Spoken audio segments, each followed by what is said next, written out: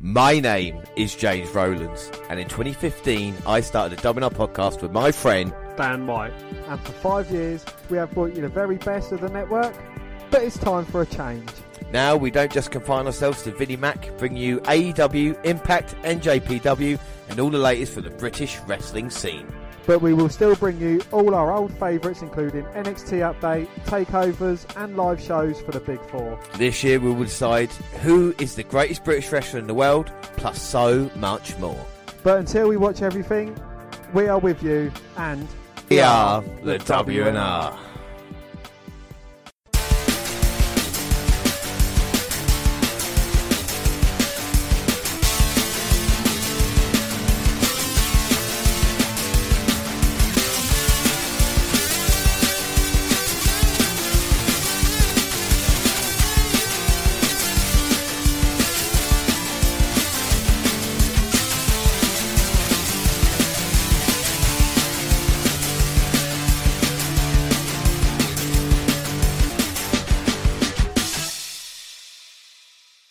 Yes, hello, I am James Rowlands, and as always I'm joined by Dan White. And today it's WNR278, but before we do anything, we're just going to have a quick update on the situation that's been going down recently.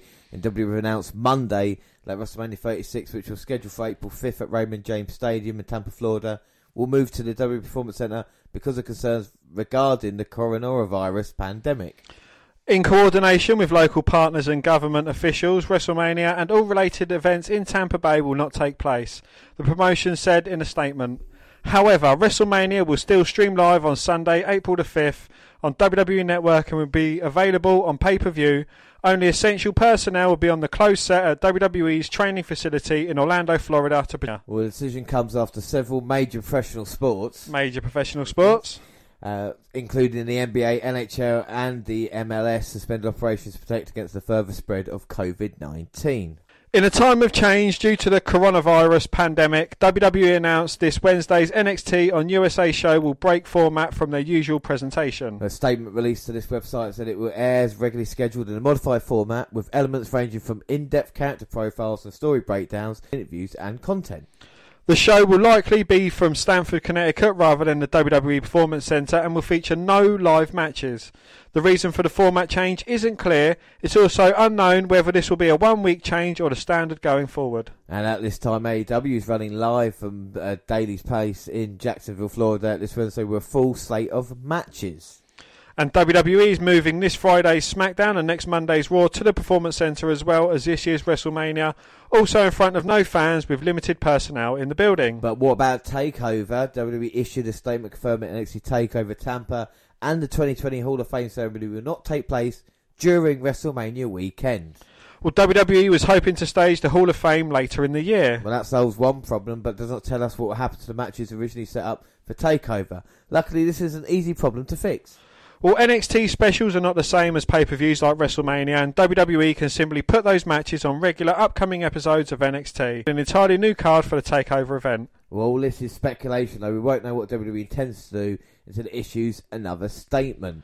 So, on to the Hall of Fame, and the Hall of Fame ceremony potentially postponed until SummerSlam. Yeah, along with WrestleMania 36 shift to Orlando, WWE cancelled all the public events for WrestleMania weekend. As a result, the Hall of Fame ceremony is on hold indefinitely. Well, Georgia Smith, daughter of 2020 inductee Davey Boy Smith, tweeted the promotion may be looking at the weekend of SummerSlam on August the 23rd tentative window. She said, just a heads up, I've spoken with WWE and they are postponing the Hall of Fame for a later date and hoping to do it for SummerSlam, which would be appropriate for my dad. Thanks again for all your support. Let's all stay safe out there.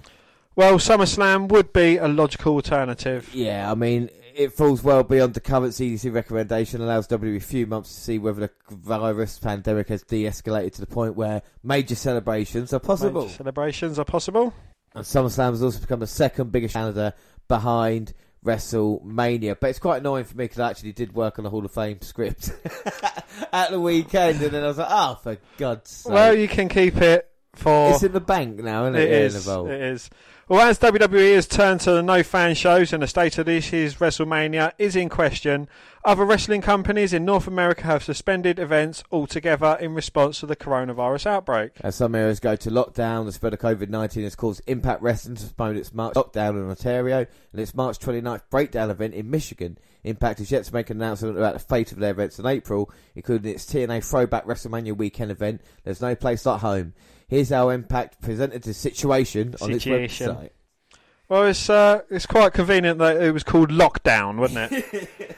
But yeah, they said, we continue to monitor the situation actively and are reviewing the recommendations from the appropriate government agencies and local communities. Particularly to There's No Place Like Home scheduled for April the 3rd and Rebellion scheduled for April 19th. Other promotions are taking similar measures. In a statement from Dave Lagana, the NWA announced it's suspended normal operations until June as far as any live performances, including the Crockett Cup pay-per-view on April 19th and the NWA Power taping scheduled for the following days. Lagana added that we will continue to produce content in the interim and thank fans in advance for their continued support.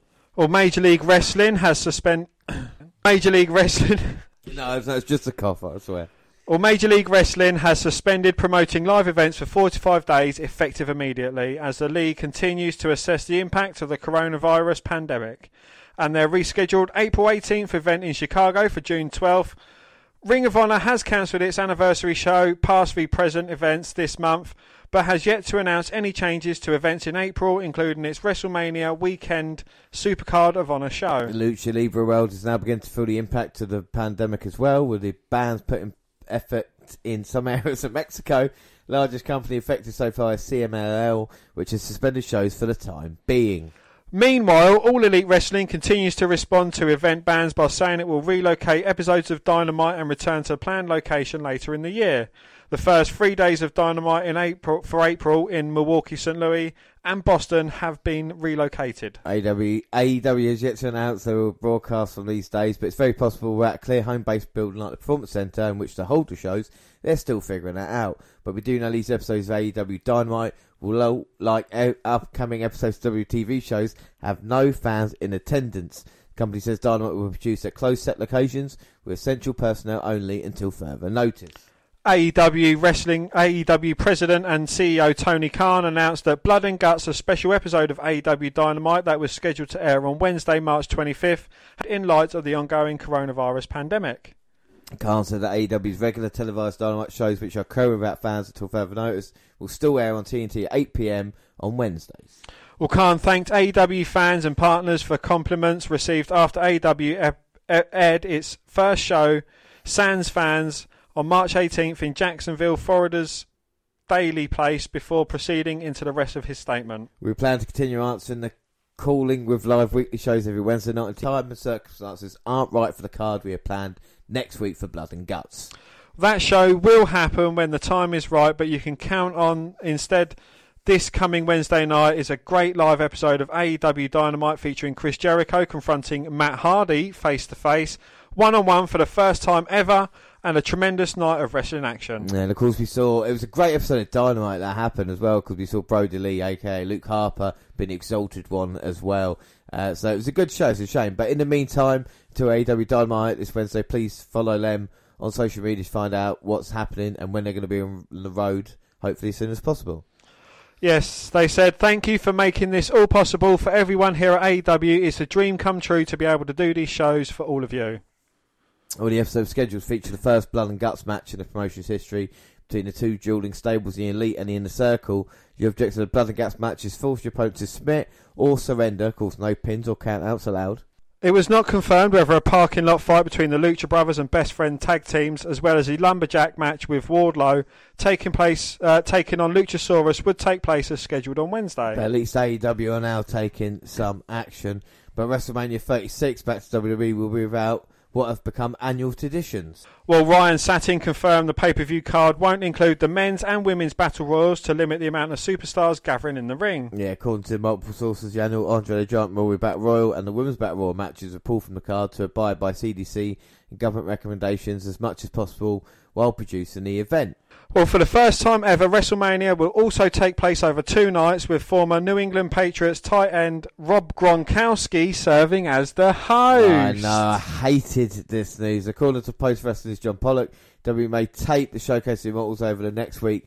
Air pay-per-view April 4th and 5th on the WWE Network. And of course, our live show for Saturday and Sunday, because we'll bring you both parts of WrestleMania. But of course, if the situation gets worse, then we're going to have to think about it. But I think we'll definitely have a live presence at that weekend at the moment. So like we said, we planned 3 episodes that day. Already the Hall of Fame's gone. Of course, TakeOver as well. And like we said, it's not important at the moment, really, when you think about it. It's just making sure you stay in as well. I think that is the kind of the serious thing right now. Yes, we're missing, some of our favourite sports and programs. Of course, like I said, wrestling is still ongoing as well. And just stay in, for your self-isolation. Of course, listen to the WNR podcast. I think that's been the best advice. Dan, what are your thoughts on this whole thing? Because it's kind of got more and more serious as the weeks have gone on. It has, yes. It is a very serious case. And, it's just follow the advice, stay safe, isolate yourself as much as possible, stay indoors, binge listen to the WNR podcast from the very beginning, the days of Dwayne, through the days of Jared, all the way through to when it improves after he leaves, and it's just me and good old JR. Exactly. We have done 275 episodes, so there's a lot to go back and listen to as well. But speaking about WrestleMania 36, given the limited scope of it, a smaller card would make sense. With WrestleMania having split WrestleMania 36 across 2 days, fans have been naturally wondering what matches will be taking place on what day. WWE.com has now revealed what fans can expect specific matches to take place, and in saying this is a preview of WWE's official website, stated the date. Well, as it stands, the WWE Universe can expect Brock Lesnar's WWE Championship defence against Drew McIntyre to close Saturday, April the 4th. The WWE Universal Championship match between Goldberg and Roman Reigns will round out the weekend on Sunday. Yeah, so the current card is on Saturday. Of course, the main event will be Brock Lesnar versus Drew McIntyre. It'll be NXT Women's Championship, Rhea Ripley, who is the champion, versus Charlotte Flair. Versus AJ Styles. And Kevin Owens versus Seth Rollins. And then Sunday night, you've got the Universal Championship, Goldberg versus Reigns. Raw Women's Championship, Becky Lynch versus Shayna Baszler. John Cena versus The Fiend, Bray Wyatt. It's worth noting that although each match is listed as taking place at the WWE Performance Center, WWE intends to broadcast WrestleMania from multiple locations. And as of right now, WWE's plan SmackDown last night is to tape the 2 subsequent SmackDown set for March 27th, third to be taped over the next 2 days at the Performance Center in Orlando. However, it is not clear at this time if both tape shows will be completed tomorrow or how that process will work. Also, as right now, there will be a Raw show taped Monday with a subsequent March 30th Raw taped Tuesday, also at the Performance Center. WrestleMania is likely being taped, but that decision is being kept secret. Of note, WWE did remove the word live as opposed to the streaming live, which had it previously been on its website. Very few companies are in the loop on the WrestleMania live versus tape decision, including most of the talent, which knows no more than anyone else. Yeah, which is, like I said, it's a strange times.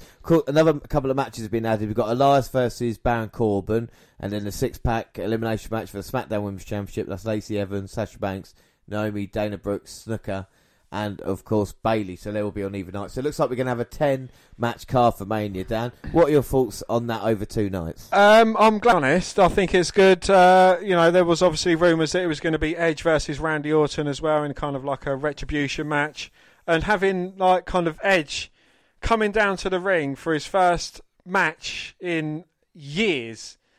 Just imagine the pop that match would have got, and it seems a shame to kind of, not be able to get that atmosphere out of it, hence why they probably left it off the card. Well, it looks like it's probably going to be added to it now, so that will probably be there. And you include, like I said, but it is going to be a shame with the fan noise. Like, will they go, they're going to try and change it up a little bit and, maybe tape some stuff. Maybe the Edge Orton thing will happen, around the areas, with kind of stunts. It's a shame McIntyre's not going to get, if he does win, that reaction again as well. I was just about to go on to say that if he does get the victory over Brock Lesnar, it wouldn't feel the same, would it? I watched a bit of Raw, and it's like Austin saying, "Give me a hell yeah," and it's just like dead silence. It's like, fucking hell. it kind of sounds like a Mojo Rawley promo when there's actually fans in the building. Yeah, no, that was horrible with the Gronk on SmackDown. But, I mean, the thing is about it is at the moment they need to tape as much stuff because you don't know when they're actually going to be told you can't do this anymore. Especially with the kind of, we forget these athletes as well. Especially with like kind of, you got a lot of single matches. The women's match is only kind of multi-person. You're thinking that's quite a lot of people involved in that. But still, it's WrestleMania. Vince McMahon always says show gone. He carried on the show when Eddie Guerrero died, when Owen Hart died during a pay-per-view, and of course the whole Chris Benoit thing as well. So, that's what it's about, business first, I suppose. The current plan for NXT is unknown. As of yesterday, they was hoping of doing a regular show as opposed to the studio-style interview show they did this past week, but nothing further have been confirmed. We will say next week we will bring you NXT update, because with no takeover on the horizon, we'll just bring it to you. If they do a special episode, we'll bring it when we can. This marks out this time and place. For our live weekend, we will be live Saturday for the first part of WrestleMania, Sunday for the second part, and then Wednesday and Saturday we'll release parts 1 and 2. And if anything changes, like we said, we'll be updated. This is kind of, like we said, it's interesting times, isn't it, Dan? And after all the seriousness, we can try to have some fun and actually deliver a fun episode, and it's to do it this time, is it really? Well, no, James, you've given me one shot, and I'm not going to let you down, James. I've been working hard for my mystery WrestleMania, so I'm going to go in and do my my alternate intro. And this is, it's said by David Mills, and he said, I've been trying to figure something in my head, and maybe you can help me out, yeah? When a person is insane, as you clearly are, do you know that you're insane? Maybe you're just sitting around reading guns in your own feces. Do you stop and go, wow, it is amazing how fucking crazy I really am, yeah? Do you guys do that? I give you one alternate intro, and that's what you do. Well, I've kind of given it... What is even it about? It's a nod to what I done last night. It is a nod to a film that kind of relates to the WrestleMania that I've mysterily chosen. Right, so it's Dan's mystery WrestleMania. We have it all year. I should say one thing, though. I mean, about the current WrestleMania, this marks the first time in W history that WrestleMania will be effectively take place behind closed doors. It's the second time that the marquee show has changed venues, Dan. WrestleMania 7 in Los Angeles went from Los Angeles Coliseum to Los Angeles Mobile Sports Arena.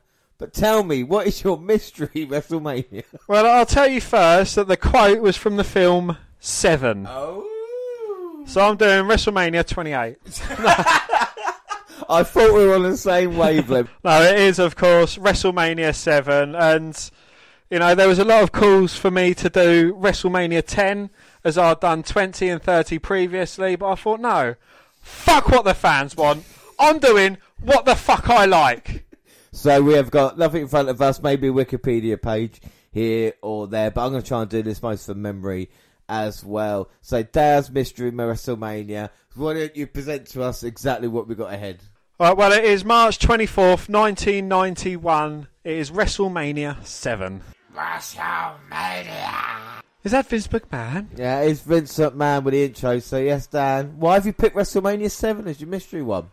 I think there's a few good moments in there. There's a few good matches. It's, start the very first match in Undertaker's streak as well. Yeah. Do you know, I think WrestleMania 7 is quite an underrated WrestleMania in some ways.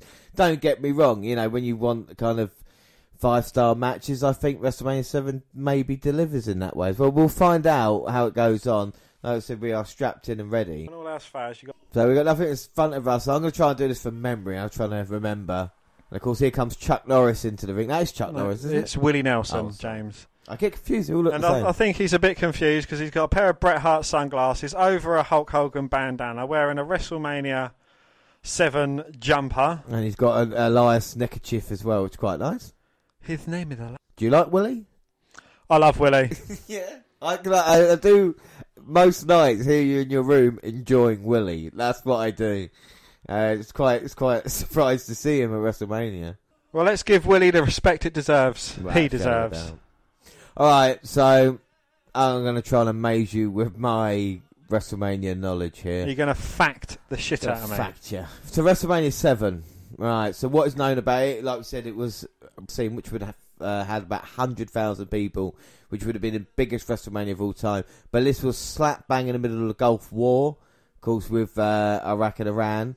And, of course, Vince McMahon being the ever-opportunist, saw Sergeant Slaughter teaming up with Saddam Hussein in pictures and trying to turn, against the American people. Of course, Sergeant Slaughter known for G.I. Joe, back in the day. Yeah. We know how great Sergeant Slaughter was. Interesting enough, back in 1980, I think it was 1983, 1982, Sergeant Slaughter was one of the first guys. He wanted to start a union for the wrestlers and to try and protect everybody to get paid and health insurance. He went up to Hulk Hogan and said, come on, I've got this idea.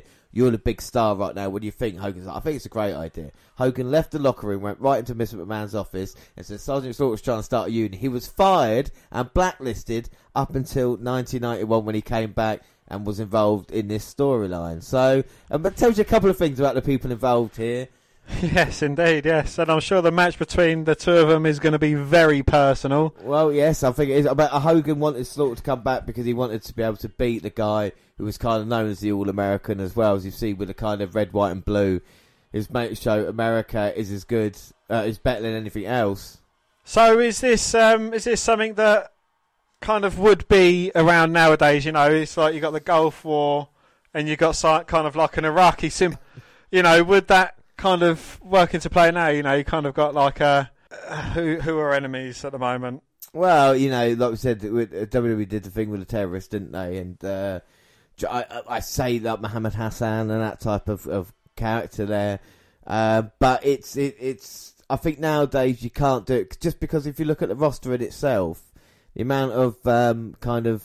What's the word I'm looking for? Different nationality compared to what it was back in the day. Back in the day now, it's all Americans and stuff like this. And now, you look at people like Cesare, look at people like, the Canadians involved, the British people, Sheamus, a few others. And speaking of all Americans, Dan, get one of your favourites coming out here. Ho! We'll try and enjoy ourselves watching WrestleMania 7. He's coming out to join Gorilla Monsoon on commentary. Interesting fact about Hacksaw. It is not a hacksaw that cuts wood. It is a wood saw. A hacksaw cuts metal. So why does he carry a 2x4 then? I don't know. Should be carrying a lump of 2x4 metal. And Gorilla Monsoon, fun fact about him, not actually a gorilla. That's just fucking... No, I'm not buying that. Well, do you know what? Like I said, WrestleMania 7, what I like about it is as you see it kind of go along, the people involved in it maybe, just at the start of their careers, and in even the main event, like I said, there's 2 main event matches. We've got Slaughter and Hogan. What's the other major match now? The other major match is Warrior versus Macho Man Randy Savage, a career-ending match. The loser, their career is over, and they'll probably be shipped off to WCW. Yeah, without a doubt. I mean, Warrior beat Hulk Hogan at WrestleMania 6 for the WWF Championship, but his run wasn't maybe as good as people had thought. Maybe it wasn't as Hogan as the fans wanted. It came to the Royal Rumble, and thanks to interference from the Macho King, which costing the Warrior a match against Sergeant Slaughter.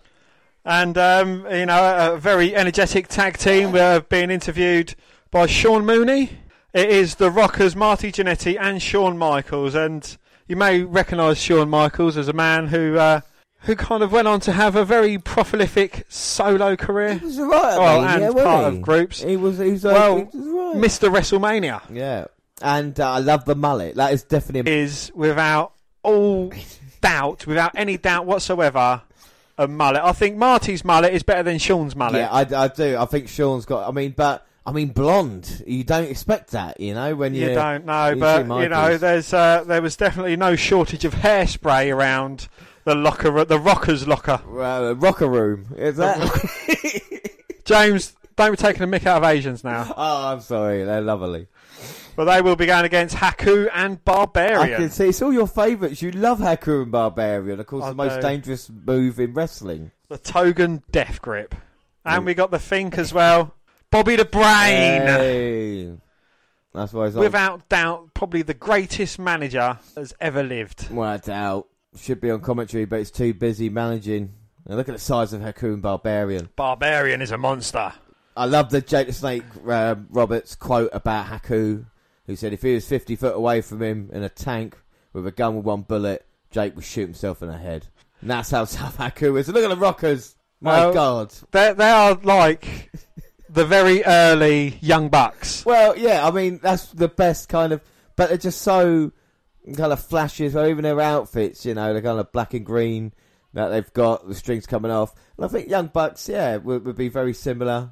The fans definitely love them. So we'll see how a young Shawn Michaels works the ring at this moment in his career and life. Right, I mean, Marty Jannetty is a fantastic talent as well. I actually saw him in like a arena with like 100 people in when I was a kid, and someone said to me, like, do you know what, he used to be as good as Shawn Michaels? And it's true, even the Rockers days, when Jannetty had a little bit size on Shawn Michaels, and it was just because he kept fucking up. They brought Jannetty back to feud with Michaels over the IC title and beat him, and just because of like the drug use and all that kind of stuff, they kept blowing opportunity after opportunity, So do you think that the opportunities that was afforded to Michaels could have actually gone to Marty Jannetty? I think without a shadow of a doubt. In an alternate universe, Jannetty could have been, his boyhood dream could have come true at WrestleMania, like that's he could have been having amazing 7-star matches against The Undertaker towards the end of his career. I mean, when he could be an NXT trainer. You know what you'd say about, look at these 4 guys, which one would be a future WF champion, Dan? Which one would you pick out of the 4? Because it's obvious that the least at the moment, if you just to watch this, but probably would be Shawn Michaels, even though he's bounding about the ring. Well, I would say that, but on the size of him, the Barbarian. The fucking bloke is an absolute machine. He looks huge. And Michaels has started quick, though. He's trying to take Haku down. Well, that kind of come unstuck quite quickly, trying to give each other arm ringers. A bit of an exchange, and then a thumb to the eye from Haku, followed by a Samoan headbutt from that big Samoan noggin. We know how strong the headbutt is of a Samoan, how strong their heads are. Indeed, yes. And if this headbutt was performed in Samoa, in the Isle of Samoa, it would be 20 times more devastating. Jannetty gets a tag in, though, and that is Rockers teaming up. Oh, wow, and that is classic Rockers going down as well. Lovely double arm takedown on Haku. Very elegant by the Rockers, nipping up, and then they get taken out by the Barbarian with a double clothesline, and then the Rockers come back into it, dueling super kicks. I mean, you could actually swear that the Young Bucks have ripped off the Rockers gimmick. A lot of tag teams have. You think about what wrestling now today. Yeah, but a lot of them haven't got fucking tassels hanging off them as well. Look, the Rockers are doing it there. They got tassels. They're nipping up, dueling. They're doing everything dueling together. Rockers are the Rockers, aren't they? Like and the Young Bucks are imitating the Rockers, but they say imitation is the most sincere form of flattery. And Barbarian's in there now with Jannetty. And the Barbarian is all over Jannetty. Well, as I say that, Jannetty makes a comeback, slides between the legs, and he's doing the best he can, but an Irish whip gets turned round. But Jannetty, sunset flip on Barbarian, trying to get the big man down. Oh, and the Barbarian looking to just punch Jannetty in the face. Jannetty moving out the way in time. And he hasn't broken any hearts yet, Shawn Michaels, has he? No. He's not thrown his partner through the barbershop window. Is that what made him the Heartbreak Kid? Yeah. And Jannetty and Michaels working over the Barbarian well. He's ducking and jiving at this moment in time. And they'd go on to WCW after this as well, be the face of the Fear. We've seen it a few times on Nitro. Didn't really work out. Obviously, Meng, as he became. But it's quite funny because Meng was employed until the dying days of WCW. Because they was too scared to fired. It's actually a true story. I mean, that's why they say Vince McMahon has got big grapefruits, because he actually said, Haku, you're fired. He probably said, excuse me. If you don't mind, we'll give you $10 million if you do not work for us ever again. And Heenan there has been in charge of so many great tag teams directing traffic now. And with a bit of double teaming, the heels in Haku and Barbarian have kind of taken over now. Kind of pandering to the crowd as heels did back in them days, putting their hands up and just getting a unanimous boo. No one really likes them at all. Right, but you can see with Jannetty as well as Michaels, the way they're bumping around as well, trying to make everything an impact. And the fans definitely invested in this. I mean, it was scheduled for about 100,000. I think there's about 16,000 in there. But they're definitely making a noise. Both the Barbarian and Haku have kind of got Jannetty round the throat, got him in the heels corner, looking for a quick exchange of tags between the two big monsters of men. And I don't think he did get the tag in there, but the referee seems to allow it. But Jannetty catches him with a flying cross body into a cover, but only a 2 count. And again, Haku is up on the offense. And I don't think he's holding back with his shots. Irish whip just sends Jannetty into the corner. Hasn't quite got the HBK corner bounce down yet. You know, he just kind of hit the corner and flopped down, whereas HBK would have been over the top rope and in the first row.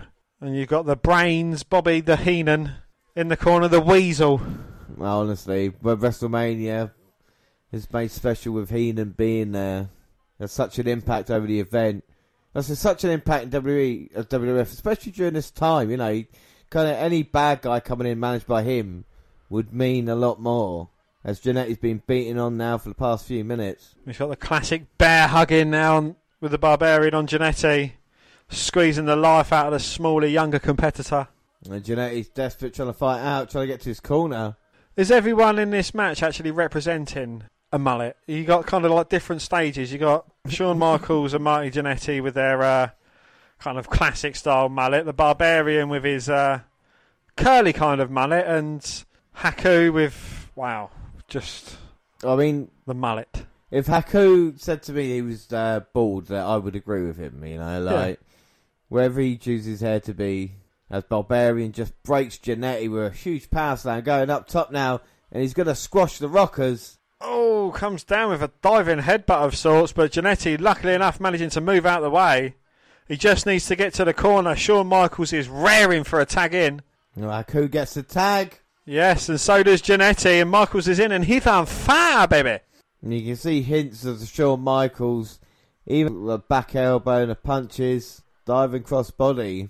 Like I said, at the start of such a incredible career, nice neck breaker, but every offensive move Haku gets hit with, he's up before the opponent. Yeah, and kind of like he is the definition of no sell. And you can guarantee if the Rockers get the victory, Haku isn't eaten. But Jannetty in to help Michaels out. He's got Haku into a pin, but no, the Barbarian comes in and breaks it up. Now referee losing a bit of control, but nice double drop kick takes the Barbarian out. Double clothesline takes Haku down. Now both Rockers going up. Drop kick by Jannetty. Michaels off top, flying cross body.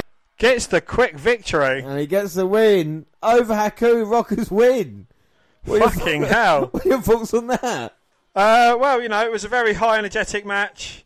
You know, the Rockers, I probably would have put them down for the victory, you know, being the baby faces, being, you know, this is kind of like a We Love American show, kick it off the right way with like an American duo tag team getting the victory. Certainly wasn't your can style classic. I don't know if that was because of the opponents that the Rockers were facing. We know that the Rockers, you know, in their early kind of exchanges, they have got so much talent, and you know they are both going to go on to have amazing careers. Yeah, without doubt. And even Haku and Barbarian look quite good. It's a good way to start off WrestleMania. Regis Feldman, who's in how many? Man, he's in WrestleMania 7 as well. Earthquake. He tipped over a pizza delivery truck and ate everything inside, apparently. That's what Regis saying. That sounds very likely. Well, I'm glad they gave Marla a lot of lines. He trains in a men's locker room now. Well, apparently she hasn't got any experience holding a mic. Well, actually, when she first held it, she kind of had it with both hands, kind of angled towards her face. Not Alex Trebek. I mean, my God, the celebrities they had back in the day, you know? Regis, some woman with a booth, and Alex Trebek. Wow. A close personal friend of Mean Gene's, but called him Jim. Yeah. I mean, everybody's a good friend. I can't believe this is 29 years ago now. 29 years. Where has the time gone? They're all dead now. No. Probably the vast majority are, but... A lot of these fans have probably seen us. Up down. We're here to have fun. Forget about all this seriousness stuff. Hopefully we can do that next. Oh, good. But Dino Bravo, yeah. He got murdered in his own home. Fun fact about Dino Bravo. He got murdered in his own home. Yeah, that make you laugh. Who's going to be his opponent? Come on. Exactly who we wanted. One of Dan's favourites. It is, yes. It is the Texas Tornado. Funny story about Texas Tornado. He killed himself. So keeping it light and airy, one of them got murdered in his own home and the other one killed himself. At least Mouth of the South is still alive. Yes, he is. And what a Texas Tornado. Carry on, Eric. At this point in his career, he'd already lost one of his legs. It's his feet. He's actually wearing a prosthetic in this match, believe it or not. Really? Yeah, honest to goodness, he is, yeah. His right leg. And he sent it outside, but I think he's in great shape and he's a great worker. Of course, he beat Ric Flair for the NWA World Heavyweight Championship, went to WWF and really never had that success and kind of got into a whirlwind of depression. Von Erich's, of course, very sad story. Oh, yeah, it is kind of one of the most tragic stories ever, the Von Erich family. But the Von Erichs and Dino Bravo both featured on Controversial Characters. You can go back and listen to that we've done. Of course, we've done Most Ridiculous as well if you want a little bit of a cheer up. Yeah. Maybe not going to happen in this match, but can't get any worse. It's not Owen Hart versus Benoit next, is it? So, you know. Dino Bravo with a huge couple of chops to the chest of Texas Tornado. And again, managers. Do you think we missed managers? A lot of managers back then. I loved managers. I thought it was absolutely brilliant. You know, Bobby the Brain, Man for the South, Jimmy Hart, Sherry Martel. You know, absolutely brilliant. Well, Texas Tornado running the ropes, ducking under the clothesline attempts from Bravo, but gets caught in a sidewalk slam into a cover to Tornado with a kick out. It's been all Bravo these past couple of minutes. Bravo, Dino. Well, sometimes you've got to know when to hold them, know when to fold them. Know when to walk away, know when to run. Of course, the match that we didn't show, it was another one, Coco Beware. He defeated the Brooklyn Brawler on the dark match. Wow. Wow, I didn't know that. Oh my God, wait a minute, Dan, look, it's a claw! Yes, the dreaded claw. He's got the claw. Dino Bravo's in a lot of trouble. I mean, as big and muscly as you are, you can't escape the claw. And Bravo is going out. Texas Tornado with his spinning punch. 1, 2, 3. And that was over rather quickly. Yep, job done, really. Texas Tornado gets a WrestleMania victory. So you'll always have that. Always have that in his... But he looked great, didn't he? Who'd have thought? Looks in absolutely phenomenal shape, you know. But again, you can't quite tell what kind of personal demons people have. Well, let's hope the next two wrestlers or the next match that we have is a little bit happier. But yeah, Texas Tornado, it wins this one in the crowd. I've been into it so far. Do you know, it reminds me a bit of WrestleMania 3 where you got, you know, matches that just kind of skipped along. Oh my God. The Warlord. With Slick Rick. Hey, with Slick. Another manager. Was this a racist portrayal of a man back in the day, do you reckon? Was he just like a pimp? Slightly, but you know, it was. He was happy doing it. Oh, was he? That's good. As long as he was happy doing it. Wow, the Warlord. I think intimidating, especially with the mask. No wrestlers escaped his full Nelson, Dan. Do you know that? That's not a euphemism. Well, I wouldn't want his half Nelson anyway. What? Oh, Matilda. Oh, it's a shame that Bulldog is dead. Oh, come on. Not Davy Boy. I mean. Oh right, okay. Oh, poor Matilda. Look how cute she is. And she likes getting her strokes from the British Bulldog. She does, yes. It's Winston, not fucking Matilda. I'm such an idiot sometimes. Matilda was when it was the Bulldogs. Winston with the British Bulldog. But the Warlord has the full Nelson, and no one's ever broken it before. No, well, you know, he is going up against a formidable force in the British Bulldog. And I see why you picked WrestleMania as well, of course, Hall of Famer as well this year, Dan. You have some inklings as to what's going on. And in the world of all Americans at this moment in time, you've got the British man coming out here representing and getting cheered like all the American baby faces as well. Absolutely, and you can definitely tell, like, you know, there is a vast difference between the baby faces and the heels here. You know, you've not got any tweeners. You are strictly one or the other, and you know, in this kind of time, they was kind of keeping it in kayfabe as well. Well, just think, for the last 7 WrestleManias, Hulk Hogan has main event. He's going to main event this one tonight. So they're still going off that kind of rock and wrestling, that kind of hope as well. As you can see, it's diluted a little bit because of the characters, but it's still there. You know, this is before 92 is when the shit hits the fan. This is kind of the last big hurrah. Look at the size of the Bulldog and the Warlord. I mean, I cannot confirm or deny that either of them have or have not taken any performance-enhancing drugs. Yes, it doesn't look like they have much. No, I mean, the Bulldog is massive at this point. Of course, unfortunately, both of these would die early deaths as well. And it's a shame, really, as well, because do you blame, you know, the way wrestling was back then? Were people made to take it to be bigger, or is it a personal choice? With Bulldog, he had a lot of personal demons, Dan, didn't he? What are your he thoughts? did, Do you think yes. it's the demons that finally got him? Or? I believe so, yeah. You know, it is, again, a huge tragedy and trying to keep it light and airy. And the last 2 matches, 3 of them have been dead. Yeah. But great power there by the Bulldog, taking Warlord outside and getting talked to by Slick. And Bulldog is literally bursting with muscle. He is, yeah, but the Warlord, I mean, he is a huge monster of a man. You know, you imagine Stone Cold Steve Austin taller on steroids, and you kind of got the look of the Warlord. But the Bulldog trying to get the crucifix in, but Warlord just dropping down onto his back in a Samoan drop type effort and just completely squashing the Bulldog, bouncing off the ropes and dropping the elbow straight to the heart of Davey Boy. This is how big men should wrestle, isn't it? This is the old style. This is 3rd elbow drop on the bounce into a cover. And again, another heel and another heel manager. The Bulldog managing to get to his feet. But the fans are invested. It's a story as well. It's not just the wrestling. That's changed a lot more over time, I think. It has indeed, yeah. You know, the fans, not a mobile phone in sight, James. And it's a very simple story. You know, can Warlord beat the Bulldog so he can power slam anybody as well? Sometimes it's not about what happens during the match, it's the finish as well. Yeah, it's, you know, the Bulldog says he can power slam anyone. The Warlord says no one has ever broken out of his full Nelson finisher. Which one will break first?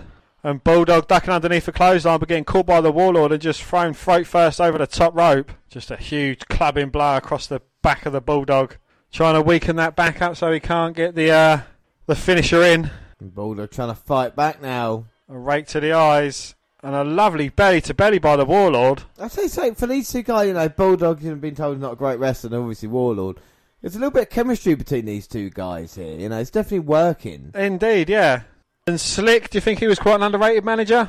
I don't know, Slick. I don't know if he's racist or not. I'm not really sure. I think he's one of those guys that doesn't really get spoken about to this stage. You know what I mean? I don't know if that's the case of WWE embarrassed about that. But I think obviously for his time, you know, he was there for quite important moments. The Warlord has got Bulldog down, and he's kind of what would you call that? It's not a sleeper. He's kind of like just got his hands clasped. Chin lock. A rear chin lock with the knee planted firmly in the back. And Heenan's joined Gorilla on commentary whilst he doesn't manage on the show, and of course there's more comfortable there. Jesse Ventura's his first WWE without. He's left WWE basically. He's been in all WrestleMania since the first one. But Heenan kind of joined in, and the guy didn't really feel that made that much difference. The elbows to the midsection, and Bulldog's headbutt, rocking the Warlord, and a lovely drop kick there. Sends Warlord back into the corner, but not taking the big man off his feet. As Bulldog going along with the fans count, bouncing the Warlord's head off the top turnbuckle 10 times. As Winston looks on at ringside. Bulldog now, 2nd rope. A shot to the face, but both men still in this. Bulldog going to look for a pile driver. The Warlord just powering the Bulldog up. He manages to go over in a sunset flip. Big man down, he's teetering. No, he drops to his knees into a cover. Bulldog with the feet up though, gets a cover of his own. Both men only getting a 2. 2. Irish whip to the Warlord in the corner, who manages to get a foot up.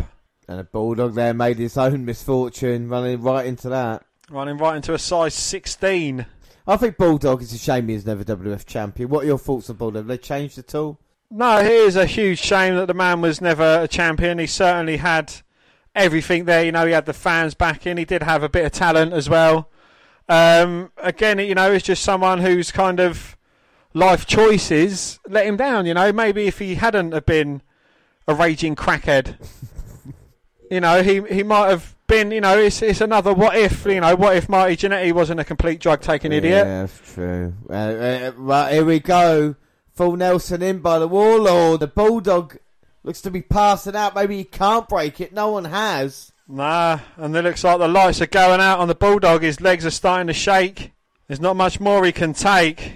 And Slick saying that's it, he's got him. No one has ever broken this move. But Warlord's fingers aren't complete. But Bulldog's going out. But the Bulldog broke the grip. Oh my God, for the first time ever. And now Bulldog picks him up. And look at the strength of the Bulldog. Running power slam. 2, 3. Oh my God. And again, the huge ovation when that 3 hits. And everybody happy. The Bulldog proved everybody who didn't believe in him wrong. He managed to break the full Nelson. And he managed to run in Power Slam anyone. And that was including the Warlord. And then Heenan said it couldn't be done. And Winston celebrating with a Bulldog. Well, Winston looks excited. He's got his lipstick out. What are your thoughts on that match, Dan? Yeah, again, it was surprisingly better than I had anticipated between these two guys. Seeing these two big men, you thought they wouldn't have been able to work, but they seemed to gel together.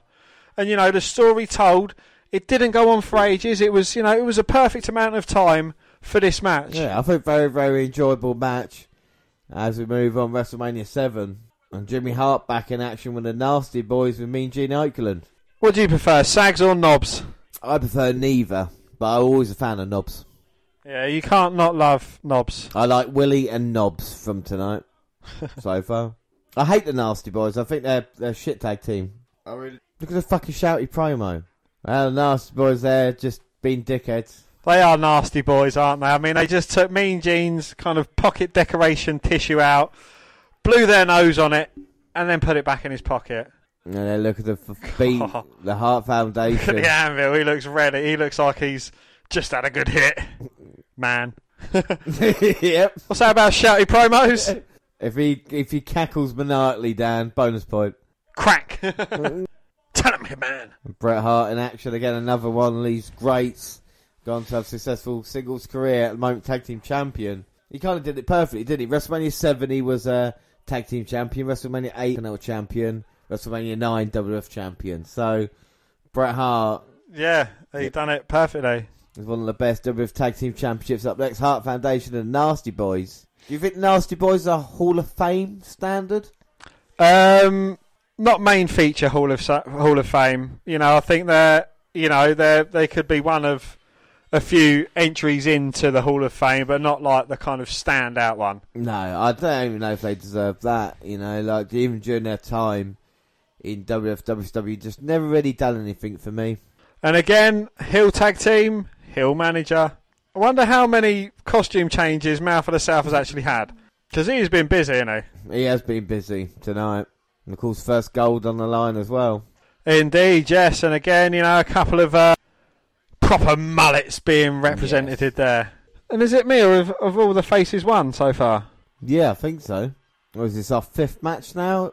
Well, we had the Rockers getting the victory over the Barbarian Haku, Texas Tornado getting the victory, and the British Bulldog getting the victory. So we've had 3 matches on the main card. Coco Beware got the victory as well, if you want to add that one into it. It's been a good night for the good guys so far. Indeed, yes. And of course, Jim the Anvil Neidhart wearing the jacket that Natalia's worn to the ring. Oh look, Macaulay Culkin's in the crowd as well. Kevin! He looks to be really enjoying the action as the Hart Foundation come out. The Hart Foundation, obviously, what a fantastic tag team. Absolutely brilliant. Yeah, you kind of got the excellence of execution in Bret, and you got the sheer power of Jim the Anvil. Starting off against Sags. And Bret Hart's been featured every WrestleMania since WrestleMania 2. Record would end at 13. And it's like Bret was trying to wrestle, but Sags with a cheap shot. Would you prefer the like a promo video beforehand to kind of show how the match took place, or what they're doing back then with Mean Gene and Mooney interviewing the opponents? I don't know, because if you're an avid fan, then those are enough, because you would have watched the build up to this match and you would know what's going on. But if you're kind of like a seasonal watcher, then I think the promo videos do help a lot. And Bret Hart clearing the ring of Knobs. And then Sags ended up on the outside for some reason, but Bret Hart flicked the top rope and he flipped over it. And we got Shirt Stealer Hebner in charge. All we need now is the Mountie. Oh, Sags gets his boot call. He's begging off. Bret sweeps the standing leg, looking for the sharpshooter.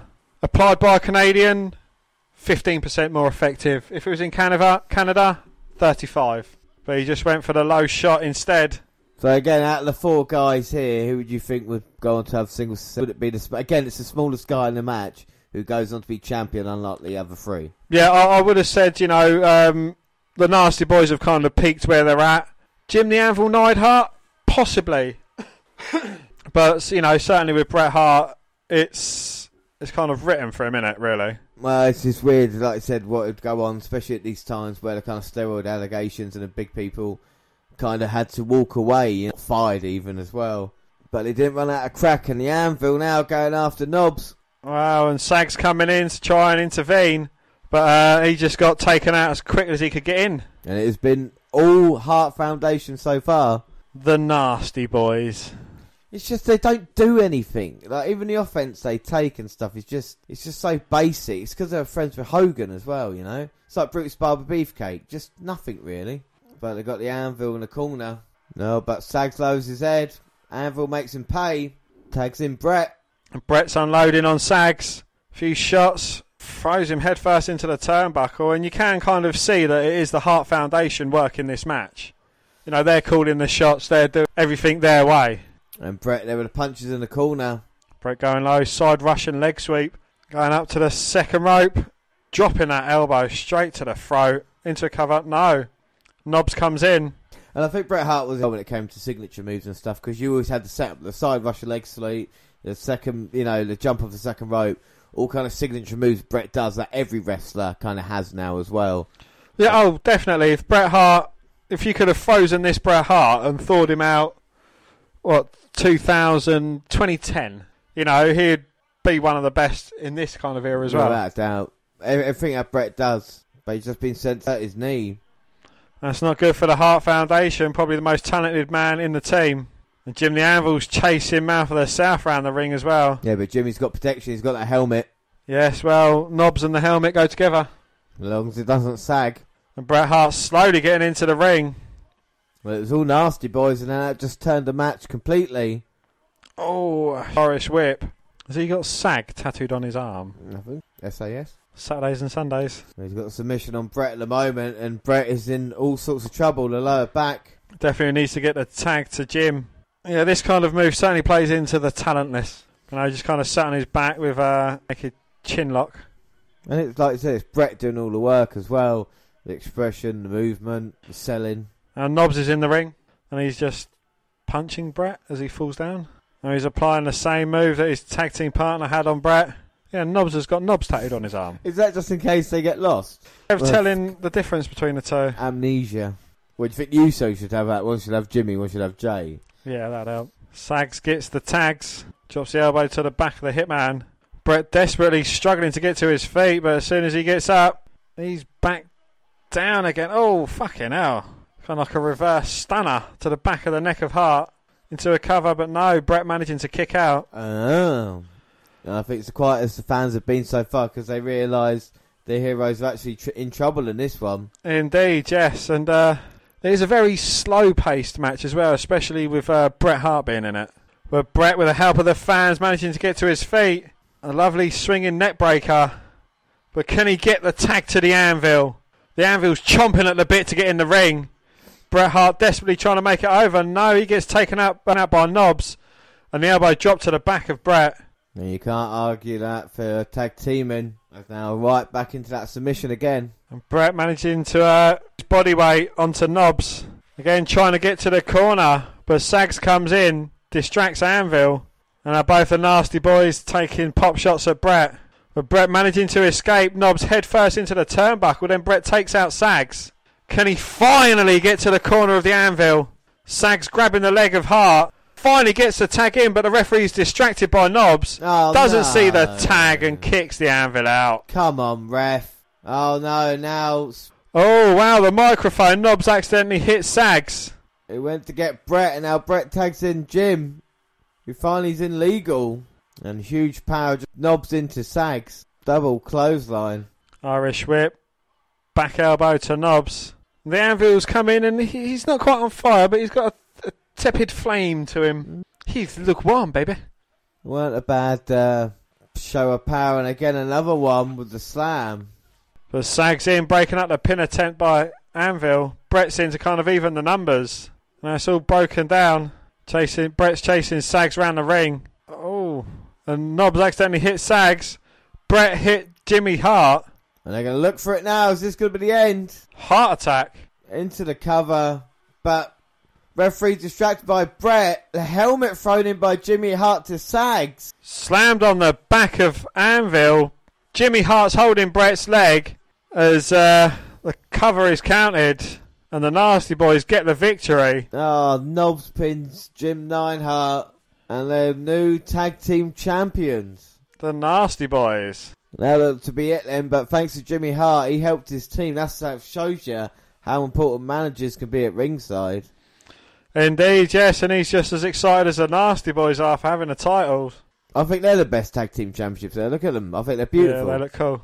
All you need. What do you think of the match there? The match, it was a very slow pace. I don't think it was kind of in Bret Hart's wheelhouse. You know, it was... we certainly didn't see the best of Bret.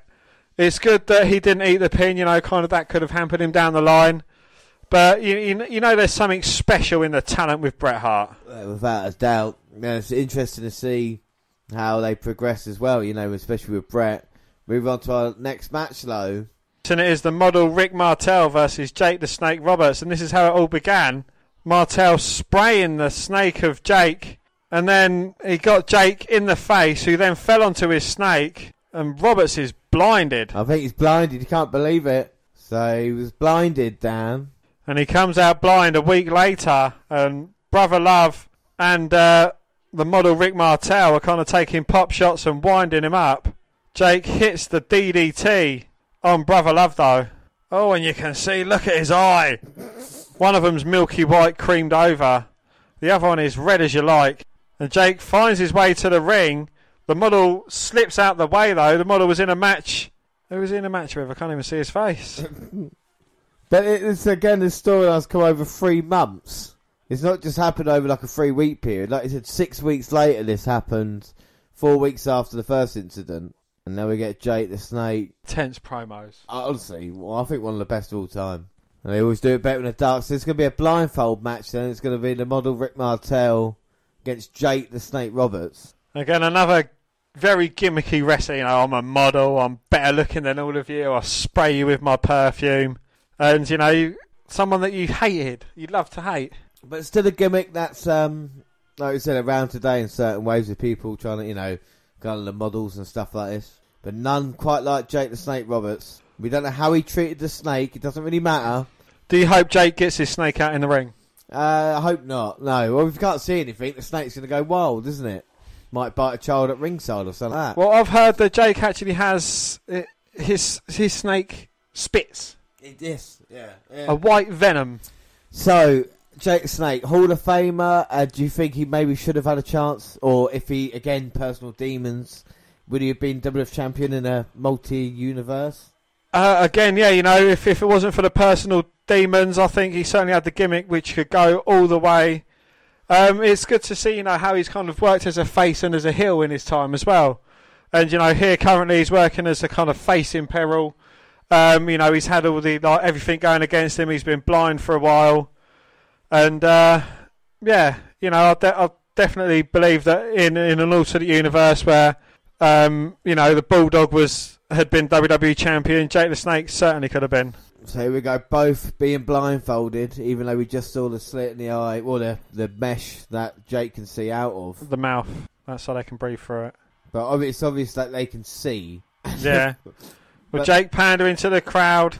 You know, when he finally points at Martel, the crowd cheers, so they know that he's in the right direction, helping him out. It is like pantomime. He's behind you! I mean, we might laugh and joke about this match, but to be fair, it's probably what we're going to see WrestleMania 36. Yeah. Well, Rick Martel's down on all fours, crawling around the ring. Jake's pointing. Oh, well, his other snaky senses came into play. And Jake's schoolboys, Rick Martel, rolls him up, but Martel managing to kick out. And now Martel finally grabbing old Jake the Snake. Irish whip. And Rick Martel waiting for Jake to come, but Jake kind of diverted and went around the model. Quite interesting ringside as well. They're manoeuvring the front row seats. They're getting kind of, I don't know if it's celebrities or just different people. Do you think this is kind of like a good match for the crowd to get into? You know, they kind of feel that they're helping him out. They should do something like this to the stage, you know what I mean? I think especially... I think we've seen Triple H kind of have a blindfolded match.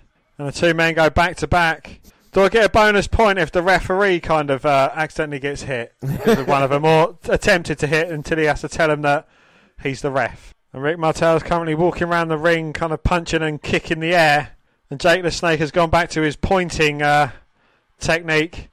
And as he gets closer, the crowd cheers. But as he goes into the direction towards Martel has walked away. And the two men tie up, but Martel's the one that gets the upper hand, slamming Jake the Snake. But Jake gets up and Martel drops the elbow to nothing but mat. It is absolutely comic genius, this match. Silly, it is very underrated. Oh, Jake's got something. No, it's the ref who quickly moves away. And Jake again with assistance from the crowd, closing in on the model.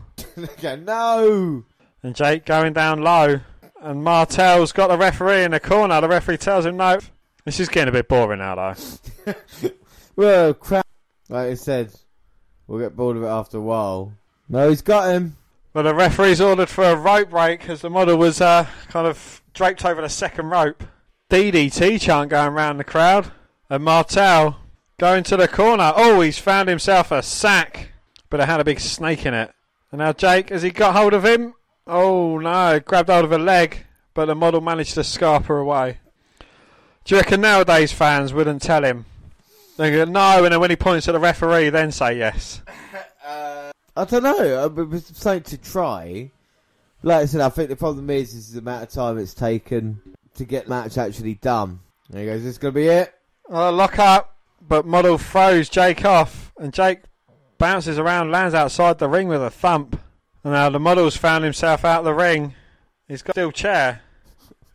And he's walking around kind of thrusting at anyone in his way. And there's no manager. No manager at all. Oh! Well, the model felt something behind him, but it was the ring post, and he slammed the chair against it. And it's kind of reverberated up into his hands. And now Jake's got hold of Martel, drags him into the ring, who goes down quite low. Picks up Roberts into a backbreaker. And he's going to try and put the Boston Crab, finish him off. Oh, it's a very good move for someone that can't see. But Jake powers his way out, sends model headfirst into the second turnbuckle.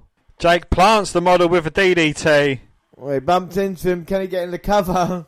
Well, he's tapping around trying to find him. Tapping everywhere in the ring but the model. 2, 3. And Jake the Snake Roberts wins a blindfold here at WrestleMania 7, Dan. It weren't too bad, was it? No, I did like the comedic effect. I think that was quite fun. It kind of was dragged out. I think they could have had a couple of little chain moves in there. I did like, when Martel hit Jake with a slam, went to follow it up with the elbow. Jake the Snake wasn't there. I thought that was absolutely brilliant, and the comedic of it was great. It did start wearing thin after a while. Any longer and I probably would have matched. But again, it wasn't a terrible match.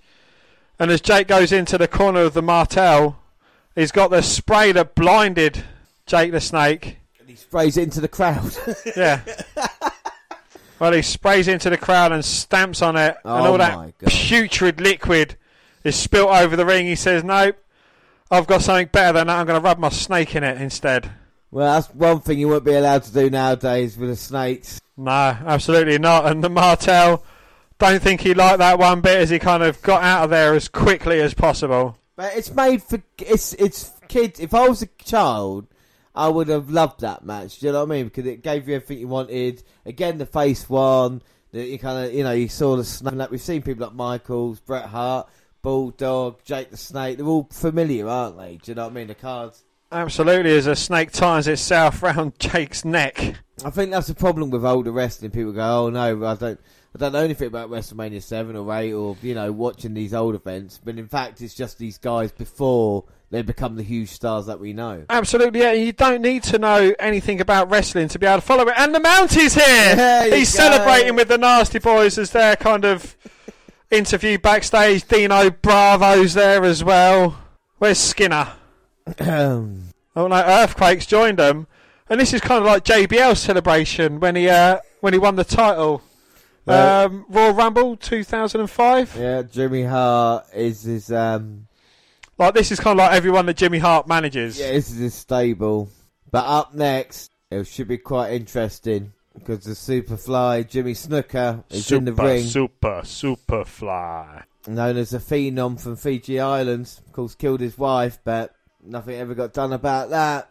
And the bell tolls for the very first time in WrestleMania history as Paul Bearer with the urn comes out with the one and only very first appearance of The Undertaker. At WrestleMania. At WrestleMania. What a huge... This, again, it's something like... Would you have ever imagined that even at the next WrestleMania, Undertaker's going to be there? It's unbelievable. And you think, not only was it the next one, and the next one, and like, what, 3 decades... How long did we say... How long ago is this?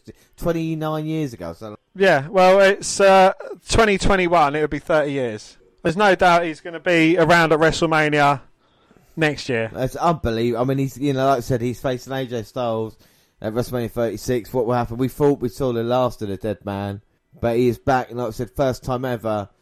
And again, the crowd reacting to this is perfect because they're not just kind of cheering or booing. They're kind of shock awe. The Undertaker's a character, a bit like The Fiend was at the start, completely different. You can see the crowd, the fans, not really sure what to make of him. Brilliantly played, like we said, by Mark Calloway. This is the thing, if the foundations weren't right to move on for the rest of his career, it would have been a dumb thing as he's looking on now at Jimmy Snuka. Of course, we've seen a lot of Undertaker's WrestleMania matches. What would be your favourite WrestleMania match with The Undertaker? I don't know, it has to be his latest series against Shawn Michaels, 26. And The Undertaker facing off, not even moving. Of course, The Undertaker at this time, probably, I don't know, one of my favourite Undertakers as well. As he goes straight after Jimmy Snuka with a huge right hand. Saying he's got speed, but The Undertaker, this is kind of when he had to slow it down, and this is, he's kind of forced himself, and when he does picking up the tempo, you see him kind of slow it back down again to a stop nearly. That's the amazing thing, it's not even just kind of the no-selling either. It's about someone like, Jimmy Snuka was an absolute legend, and The Undertaker now just been in control. It definitely had plans, but everything had to be right, and it did. I don't know about you, but kind of 6-year-old, 7-year-old kid watching these, The Undertaker scared the fucking bejesus out of me. Yeah, The Undertaker scared me. That's why he became one of my favourites, because I realised he was a good guy in the end. Like, the bad guy Undertaker was really scary. Yeah. At least if he's on your side, you're thinking, right, that's okay. Yeah, definitely. But, he certainly was kind of a character that got immersed into his role. This is someone that had the door closed on him multiple times. You weren't good enough. No one would ever pay to see you wrestle. And, this is him making the first of his, 25 appearances. 25 appearances, of which he didn't fucking lose for a long time, 21. Unbelievable. I think only 2 men have beaten him at WrestleMania. But The Undertaker started off, like I said, no one would have known what this would have become. As The Undertaker now still got Snuka's going to suplex back in. Oh, and the height of The Undertaker as he jumps. Misses the elbow, but sits right up. The Superfly trying his headbutts and the punches would take any normal man down, but Undertaker's not a normal man. That's what we're saying. He's hardly getting hurt by anything. Irish whip reversed. Snuka ducks the clothesline attempt, looking for a splash, but Undertaker ducks out the way. And Jimmy Snuka hangs himself up on the top rope. It's just a look, isn't it? The makeup as well. Yeah.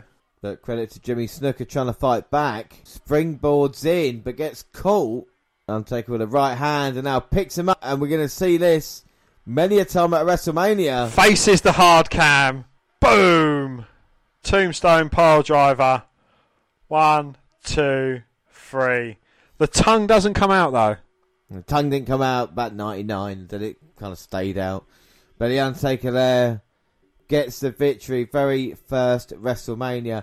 I've got to give credit to Jimmy Snuka there. I never realised that he'd top rope springboarded his way back in. Obviously, Undertaker had to turn it into the Tombstone. But what a great appearance. Job done. Talk about the faces winning. There was no doubt the Undertaker was going to win there. One of your reasons why you picked it down, what are your thoughts? Yeah, again, it's good to see a young Undertaker, a man who was kind of synonymous with WrestleMania. And to think, it wasn't until 7 was his first Mania, but he had without doubt, one of the best WrestleMania careers any wrestler could have had. And like I said, we've seen people like Bret Hart, and of course Shawn Michaels, British Bulldog, now The Undertaker as well. And it's interesting times where you're getting all the kind of stars of the future involved here. But up next, like I said, it's one of the main events of the card, and it's the Ultimate Warrior versus the Macho King, Randy Savage. Now, I've just looked up from my phone and saw Sensational Sherry on her knees at Warrior, and the Ultimate Warrior's head shaking, and it kind of looks really like you'd gone on to a different event as opposed to WrestleMania. Oh, she's trying to get Warrior to team up with her, but he's just saying no, he's not going to turn to the dark side. And of course, we're seeing clips of what happened at the Royal Rumble as well, when Warrior put the title on the line against Sergeant Slaughter. And he chased Sensational Sherry out the building, but Macho Man was laying in wait to hit Warrior with everything he has and then just scarpers as quick as you like. That wasn't even it for the interference, though, because later in the match, Macho King came back out and with the scepter just cracked it over the head of the Warrior. Elbow drop into a cover. 2, 3, and that's it. Sergeant Slaughter is champion. And that is why the Macho King will face the Ultimate Warrior. Both men hate each other so much. One of them has to retire when they lose. Oh my God, Dan, look, Miss Elizabeth's in the crowd. Wow. I wonder what she's doing here. Is she looking on, going to be happy or sad if either of these men have to retire? Of course, Macho King has been with Queen Sherry, and what an entrance to make as well, being carried to ring. As we see Miss Elizabeth again looking on.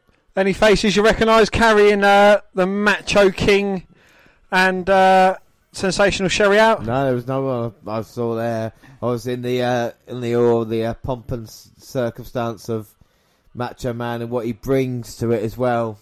I think one of the few forgotten legends. You know, a lot of people talk about like Ric Flair's and Hulk Hogan's, but I think Macho Man was such a great talent as well as being just such a larger than life character. You know, absolutely, yeah, and you know, he's, whether you like him or hate him, whether he's a face or a heel, you know, you can't help but look at him in awe at the way he goes about everything. But another man who certainly brings awe and the fans' reception with him is the Ultimate Warrior. No, without doubt, you know, you can hear the reaction already. Lost the WWF Championship, 3 or 4 months ago. But it's probably the second best place to be, and still featuring the kind of co-main event as well. He comes out of the curtain, feeding off the fans, not running at his usual high pace though. Was he one of your favourites as a child when you saw the Warrior? Absolutely, yeah. You know, I absolutely loved him. Just the energy he had, the kind of, just the way he sucked in all the fans' emotions, and you know, you couldn't help but love the Ultimate Warrior. And it's the ultimate face-off between the two as well. And again, another match where both of the performers have sadly passed away. Yeah, it's not been a good Mania so far. And he's got a picture of Macho Man on one knee pad, the Ultimate Warrior on the other. And again, certainly can tell a lot of money and effort went into these guys, you know, ring attire. And yeah, it's absolutely brilliant. I even Sherry's, because she looks fabulous as well, you know, coming out here as Queen Sherry. Should it be Queen Elizabeth? Well, God save the Queen, but Miss Elizabeth in attendance looking on. This is going to be one of these guys' last ever matches. Well, Warrior certainly has a bone to pick with Sensational Sherry, who's kind of on the ring apron. Well, the Trunks of Warrior, it says, I think it means more than the WWF Championship. He wants to put Macho to an end. And I mean, the guy that cost him the title. Great storytelling, you know. This kind of, it happened a few months before, and Warrior wants to get retribution. You know, you can't kind of imagine what happened in the Raw or in wrestling leading up to this. And of course, you've got, like, you know, Miss Elizabeth sitting at ringside as well, another unknown quantity in this match. Then you got the two guys that have faced, you know, past two previous WrestleManias have faced Hulk Hogan for the WWF Championship. You know, WrestleMania 5, Macho losing to Hulk Hogan, and of course WrestleMania 6, Warrior beating Hulk Hogan. But Hogan's still in the main event this year. Absolutely. Rightly so, or is it like kind of the Roman Reigns position? It's for the Hulk Hogan position. He was a great politician, there's no doubt about it, with Hogan. How he made Warrior look after his toll, and what he did with Macho Man. I mean, you know, these two guys definitely brought something to the table. Hogan wasn't doing it by himself. As far as intelligence goes out the ring, Hogan certainly had it. You know, he knew where his bread was buttered. And you know, with Macho in the ring as well, such a meticulous performer, he's probably planned everything that the Warriors to do in this matchup and to not deviate from the script whatsoever, you know. Absolutely. Warrior got Macho Man just high up on his shoulder, high up in the air, legs at least 8-9 foot up in the air. At least 11 or 12 feet up in the air. And then drops him down in a huge atomic drop.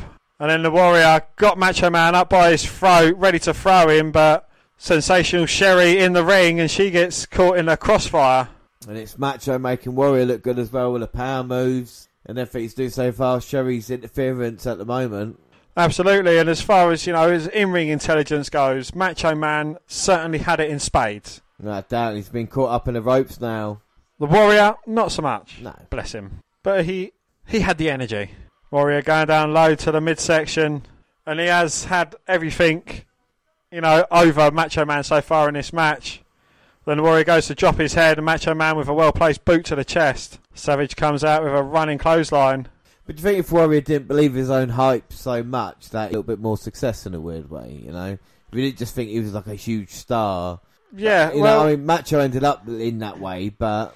Well, you know, kind of, you know, despite the way this match can go, it's, you know, the better performer and the better wrestler and, like, you know, the kind of more intelligent one is always going to be Macho Man Randy Savage. You know, and I think that kind of gives a lot to a wrestler, you know, even if he's on the losing side. He looks great. And the Warrior just showing his power there, just battering down Macho Man Randy Savage, or Macho King even. Yes, he is a king at this moment in time. He's got Macho backed up into the corner and just stomping a mud hole, and James, he's walking it dry. And the fans definitely invested. They've been invested all night long as well, with Miss Elizabeth looking on amongst them. A huge right just drops Macho.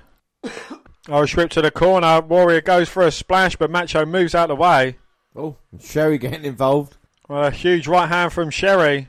We talk about the women's revolution. Of course, the women eventually main event at WrestleMania, but at this point, Sherry was probably the most hands-on manager that they had.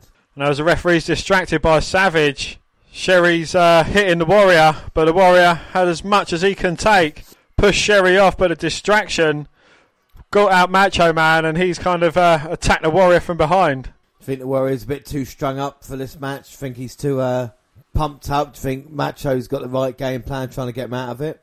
Absolutely, yeah. You know, the Warrior's easily distracted and using Sensational Sherry to the fullest. Well, Macho with a slam. I'm going to say this is the largest pay-per-view all time, even though they wouldn't get results. About a month. Backslide by Warrior, but Macho managing to get out of it. Now seems to be shocked that the Warrior's in the exact same position as he was. Spits right in the face of Warrior and then goes to the outside. And again, Sensational Sherry up on the apron causing a distraction. But this time the Warrior's kind of a bit more wiser to it. Catches the foot of Savage. Down. The Warrior's running the ropes to a big splash. But I think the 4 rope bounces kind of gave Savage long enough to get back into this. Moved out of the way. Slammed Warrior headfirst into the mat into a cover. Only a 2 count. 2. And now Macho with a sleeper. Just trying to take the Warrior. So this match has got everything on the line. It's career versus career here. And Warrior managing to get up from that sleeper for Macho. And both men running the ropes. Double clothesline on each man. But Macho Man's got Sensational Sherry to kind of bring him to a bit. And now Sherry distracting the ref as Macho trying to pick up Warrior. Warrior turns it around into a roll-up though. And he's got the count. Referee can't see it. 2. No, Macho with the... And Warrior's angry. That could have been a 3. Savage, knee to the back of Warrior, sends him into the referee. And Sherry going up top. Macho's got hold of Warrior. Double axe handle smash, but Warrior moves out of the way. Sherry accidentally hits her man, Randy Savage. I think it was with a shoe to the head. And Sherry can't believe it. And Warrior saying to Sherry, come here. But Macho's down in the ring. Warrior finally got hold of Sherry, but Macho rolling him up. No, Warrior managing to kick out. Macho using Warrior's momentum and going to turnbuckle. Savage dropping Warrior throat first across the top rope. Elizabeth looks a bit upset in the crowd. And Macho jumping over the top rope with Warrior's head in hand and just hanging him up on the top. Huge whiplash to the Ultimate Warrior. And the Macho King slams him down, now going up top. Looking to drop that big elbow. He hits it and that's it. Well, normally it would be it, but Macho feels he needs Another one to kind of finish the Ultimate Warrior off. Second one hits. Again, he's going for the trifecta. Well, Warrior was down, and now it might just be finished. Right into the heart of the Ultimate Warrior. Now another one. Looking for number 4 off the top. I can't do any more, surely. Don't call me Shirley, but Macho Man's going up top for 5th one in a row. He wants to make sure the Warrior stays down for good. Hits the 5th one, goes for the cover. 1, 2. No. How the Warrior is still alive. Well, Macho can't believe it. Well, the Macho Man has hit the Warrior with everything he's got 5 times, and it's still not enough to keep Warrior down. He's starting to absorb the life from the fans and kind of psych himself up to get back into this match. But he's been hit with 5 elbows. But he's shaking the ropes, James. That kind of negates everything that's happened to him up into this match. And now Warrior doing what he does best, using the little Warriors. He's feeding off the energy of the Warriors at home, the Warriors in the crowd, every single Warrior fan. Uh-oh, now the Warrior. That image of the Warrior there, that's quite synonymous. I've seen it in so many clips. As he looks to put away the Macho King. Gets him up, press slam, bounces the ropes, big splash. 1, 2. Whoa. Well, nobody's ever got up from that, but Macho Man has just managed to kick out. Oh. And Warrior looking up now in the sky like, what's happening? He's looking up to the gods. And you can see the paint's come away from Warrior's face. It's been an absolute war. I'm wondering what to do. And the Warrior might be walking out. Well, he's hit him with everything. Is he going to walk away from his career? Well, the Warrior weren't sure what he was doing on the apron, and Macho just clocked him. Does the fact that the Warrior even hitting Macho Man with his best shot, does it kind of seem like he's lost faith in himself? I think without doubt, I think he's going to need Sherry's help. He's holding on the guardrail now. Warrior's draped over throat first on the guardrail. Savage is going up top. This definitely won't end well for the Ultimate Warrior, who manages to escape. Sidestep Savage, who goes head first into the barricade, and he's just got his faith back. Shakes the ropes. And now back in with Macho. And this could be the end. Warrior building up head of steam for the last time. Big shot, but Macho lands the outside. And Warrior again going to go for it. Huge shoulder block takedown sends Savage out the ring. Now Warrior's got Macho back in. And a third shoulder barge. Well, Macho did it, 5 elbows. Puts him in position, puts the foot on him. 2, 3, Warrior wins. And he regained faith. Macho Man is no longer a WWF employee. What are your thoughts on that match, Dan? I thought it was great. You know, the Warrior, you kind of see him losing faith with himself after hitting Savage with everything he's got. You see Savage knowing that he has to go above and beyond to put the Ultimate Warrior down, hitting him with 5 elbows, but that still wasn't enough. The Warrior managed to fight his way into this match and get the victory after regaining faith in what he should do with his life. Yeah, without doubt, I think it's probably Ultimate Warrior's greatest performance in a WWE ring as well. I know the moment WrestleMania 6 was brilliant, but the match that him and Macho managed to put together, I think turned out to be a WrestleMania classic. And Sherry not happy with Macho Man. Oh, kicks to the chest. She definitely isn't happy with Macho Man. And just assaulting him, realising the money's not going to come in anymore. As Miss Elizabeth watches on from the crowd, jumps barricade, running to the ring. And Liz is here. She just grabs Sherry by the hair, threw her out the ring, checking to see if Macho's okay. Well, Sherry can't believe it, but Liz is here to save her man. Oh. Well, he thought it was Sherry trying to attack him again, and Miss Elizabeth checking that it was okay. And look at the emotion in Liz's face. Look at the emotion in the crowd. Oh. And they embrace in the ring. And that is what everybody wanted to see. Despite being on the losing side, Macho Man got a cheer at the end of this match. It may be his last match, but he's reunited with Miss Elizabeth. The Queen and King are back together.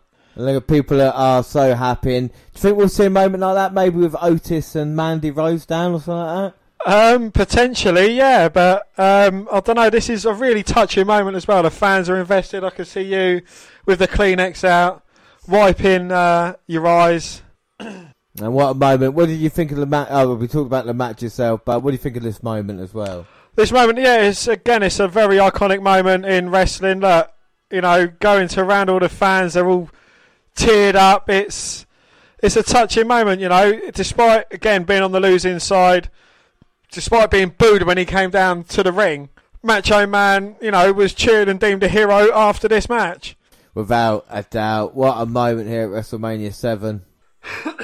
Well, now it's normally Elizabeth holding the ropes for Macho. But Macho Man holds the ropes for Miss Elizabeth. Wow. He's going to do it right this time. What a moment here at WrestleMania. And what a choice for you, WrestleMania 7. It's been great, hasn't it, really, with the people that we've seen. Bret Hart, Shawn Michaels, The Undertaker, Macho Man. I mean, what's been the best thing so far, do you reckon? I've thoroughly enjoyed it. I've really enjoyed, seeing The Undertaker's first WrestleMania match again. And, it's like, you kind of, after knowing what he's been through at WrestleMania, going back to see where it all began, at this point, this was just a victory for The Undertaker. It wasn't about a streak. It wasn't about anything like that. And, it's how it develops. It's how wrestling plays out, which is a great way to tell a story. Without a shadow of a doubt, what WrestleMania it's been. But we're not done yet. Alright, Dan, so we're going to skip to the main event now. So why don't you just run through the matches that took place afterwards as well? Well, again, there wasn't too much of note going through. We had Generico Tenryu and Koji Kiyota defeated the Demolition. Crush and Smash with Mr. Fuji. That was 4 minutes 44 seconds. We had the Big Boss Man defeating Mr. Perfect by disqualification. So Boss Man won the match, but Mr. Perfect retained his title. That was a 10-minute 46 match. Earthquake with Jimmy Hart defeated Greg the Hammer Valentine in, hate to use the pun, but a squash match in 3 minutes 14. The LOD defeated Power and Glory, that's Hercules and Paul Roma, in a tag team match in less than a minute. Virgil with Roddy Piper in his corner defeated Ted DiBiase by count out in a singles 41. The Mountie, he's the Mountie, defeated Tito Santana in a singles match in 1 minute 21 seconds. And it is now time for the main event. And it is Sergeant S. Laughter with General Adnan and the WWF World Heavyweight Championship going against the man that personifies the good old US of A, Hogan. The red, white and the blue. So what do you think of Sergeant Slaughter then as a serious competitor, or do you think he's more of a joke in your eyes? Because it's different generations, I suppose. People saw him in the 80s and 90s, or especially 90s, and then the noughties as like the Commissioner and stuff. Dan, what are your thoughts? With Hulk Hogan, I think, he was a great character, certainly one that was... That's like Sergeant Slaughter. Oh, Sergeant Slaughter. He was definitely a great character, one that was done well. When he first started, he was USA. And then, you kind of see him, right, let's turn it up, turn him into a heel. And he's kind of like an Iraqi synthesizer. And, I thought he was certainly a great character. I mean, as Commissioner with DX, take the piss out of him a little bit. And then kind of being like the third stooge as well later on. So, but Slaughter's, I think, done a lot. And like I said, he main evented WrestleMania against Hulk Hogan. So, it's not too bad. The payday must have been alright. Absolutely, yeah. So what about Hulk Hogan at this time? And when is your favourite Hulk Hogan? I do like this, Hulk Hogan. You thought he was unbeatable at one point in his career, but, after the Warriors stopped him, it kind of brought him back down to earth. And this is, like, his first WrestleMania since being defeated by Warrior. You can't help but love him at this moment in time. Without a doubt, like I said, with Hogan at this point, is he on the way out, though, do you reckon? Do you think the end of Hulkamania is nearing? No, it's still got a couple of years left yet, I believe. And Hogan doesn't mind who he fights in this one. Of course, lost it at last year's WrestleMania. And we got Regis, he's on commentary. We've had all the celebrities coming out. Do you think WrestleMania needs celebrities, or do you think that's like WrestleMania is a big enough event nowadays? I think it's fun to have celebrities there, but proper celebrities, not fucking Rob fucking Gronkowski. I mean, I enjoyed, when Vinnie Jones has been in the audience, and I think you know... I even like Hugh Jackman's involvement, you know, in certain ways, you know, where it works. It's just not if it's overbearing, you know. I don't think they should kind of take away from moments that happen, you know, the Tyson Fury moment. Was that really necessary? Yeah, exactly. Or even like the Mojo being with the Gronk. Or Mojo just being full stop. So here we go, Hogan and Slaughter. Slaughter and Hogan. Sergeant S. Laughter. So is this Sergeant Slaughter's kind of last hurrah? Yeah, without a doubt, this is him on his... not many matches left after this, I'm afraid. But it's interesting to think nowadays, you know, would Vince McMahon have Roman Reigns going against the coronavirus in a match? You know, like, would it... Where does it stop at this moment in time? Because you think at one point WWE were going to be told that they're not allowed to do events as well, you know, so it's going to be interesting times. It is, yeah. It's going to be crazy, really. You know, obviously the Magnificent Seven's going to be kind of on hold at the moment, you know, regardless of what happens at WrestleMania behind closed doors. But what would you rather it be? Would you rather it be held behind closed doors on the date and time that it's supposed to be, or would you rather have it in front of a packed audience so you can get that liveliness, so you can get the emotion from it? I think that with the live audience, we forget how important that is in anything, you know. I think that would be interesting to see. Obviously some things aren't affected, like podcasts and stuff like this, but when there's an audience involved, but I feel that you have to think about the performers and the people involved as well, with the production people. We're lucky enough that when we do it, there's only 2 people here, you know, for 3, whereas with other, you know, things, you think how many people it takes to operate all the, and why do you need 6 cameras as well in the WWE if you, at the moment in time, if you're only going to look at the small ring areas, you know, so it's health and safety at the end of the day now, isn't it, you know? Absolutely, yeah, it is, you know, kind of looking out for not only yourself, but your elderly relatives, you know, your elderly neighbours, and just kind of making sure that everyone can kind of get over this, and you know, panic doesn't ensue, like panic buying and just being over the top, really. Yeah, without a shadow of a doubt. I mean, there is even a coronavirus podcast. Yeah, I think it's just 3 blokes coughing into a microphone for a half hour, but you know. Well, Hogan's been beating Slaughter pillar to post, but the General's got involved now. General Adnan, and Slaughter's got a chair, cracks it over the back of Hogan, who no-sells it, and now S. Laughter's backing off. Hogan wants Slaughter to get into this. Slaughter's begging off. He's saying, please Hogan, please don't. Oh, but lulls him into a full sense of security, then just rakes the eyes. Slaughter, dastardly heel as he is. Creeping up on Hogan as his back's turned. A huge USA chant going through the crowd. And Slaughter now in control of Hogan. I think he's got the heel tactics handbook, and he's going through it page by page. Have we seen a back rake yet? We haven't yet, no. We've seen the eye rake. No back rake as yet. As Slaughter looks to drop the elbow, but Hogan not going down like that. Jumps up to his feet. Irish whip. Hogan runs through Slaughter. One for General Adnan, who gets up on the apron. Kick to the midsection for Slaughter, and a rake to the eyes. Hogan did fight dirty, didn't he? Even as a babyface. Yeah, we used to, guys. Hogan now picks up Slaughter, atomic drop. Into a cover. 2. No, kick out. There we go. Hogan and the back rake. Into a cover, but only a 2 count. 2. And he's just bouncing Slaughter's head off the turnbuckles, and then the 3rd time was off the ring post. Irish whip sends Slaughter into the corner and just throws him over his shoulder. Slaughter must have went at least 2 foot up in the air. At least a foot. Slaughter chest first into the turnbuckle this time. Knee to the back, sending Slaughter face first into the turnbuckle this time.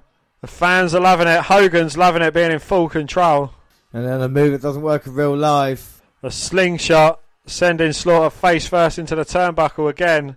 Do you reckon Hulkster's a big boot and a leg drop away from winning this, or does he want to punish the non-American synthesizer? Well, at the moment, he's in complete control, isn't he? As Hogan just playing with Slaughter. What's that, my love? I don't think Slaughter's got much left to give in this match. Hogan goes into a pin, but Slaughter managing to kick out. Oh. Slaughter briefly managed to come back into this match, but was pretty much immediately cut off by Hulkster. And it has been all Hulk Hogan, but now has he taken an unnecessary risk? Going up, doesn't normally do that. Well, the General manages to grab hold of his ankle, stopping him so Slaughter can throw him off the top. Could this be Sarge's way back into this match? Well, possibly so. I mean, Hogan has been there and done that. Have to use everything to his expertise to get Hogan, try and get him beat. We talk about the Undertaker streak. Hogan streak, came to an end last year against Warrior. And he's going to try and look to do everything. That's why he took the risk to go up to the top. But Slaughter had it scouted. Now sends Hogan to the outside. And you got to wonder what's going through Slaughter's mind as well, of course. All these fans used to cheer him. Now he's got a steel chair. Well, he cracks over the back of Hogan, and the first time he done it, Hogan completely no-sold it. But as the match has gone on, he's exerted a lot of energy. And, it's certainly affecting Hogan now. And the referee just watching on. Well, not a lot he could do at the moment in time. If he disqualifies Slaughter, means he keeps championship. You don't want that. And it means USA lose. Yeah. And you've seen tonight the majority of the faces have come through. But Hogan might be down and out on the outside, getting choked out by the cable that's running around the ring. And Slaughter knows Hogan has to beat him, not the other way around. Absolutely. But it looks like Slaughter's purposely trying to get disqualified so that he gets to retain his title and keep the belt around his waist. But the referee's not having any of it. He's not playing Slaughter's games. Well, you don't play, like I said, playing to the hands of him. Now Slaughter working the back. A nice backbreaker by Slaughter, and he seems to have got back in control. Did he get the pin then? No, it was only a 2 count. The referee's lowering Slaughter's hand, saying, no, it was a 2. You haven't won yet. Well, Slaughter wants a quicker count. Hogan's starting to slowly get back into this match. And fans desperate for him to get back to his feet. And there's been a great game plan by Slaughter. He knew he was going to have to get by the early onslaught of Hogan. But he's done that. He's got complete control.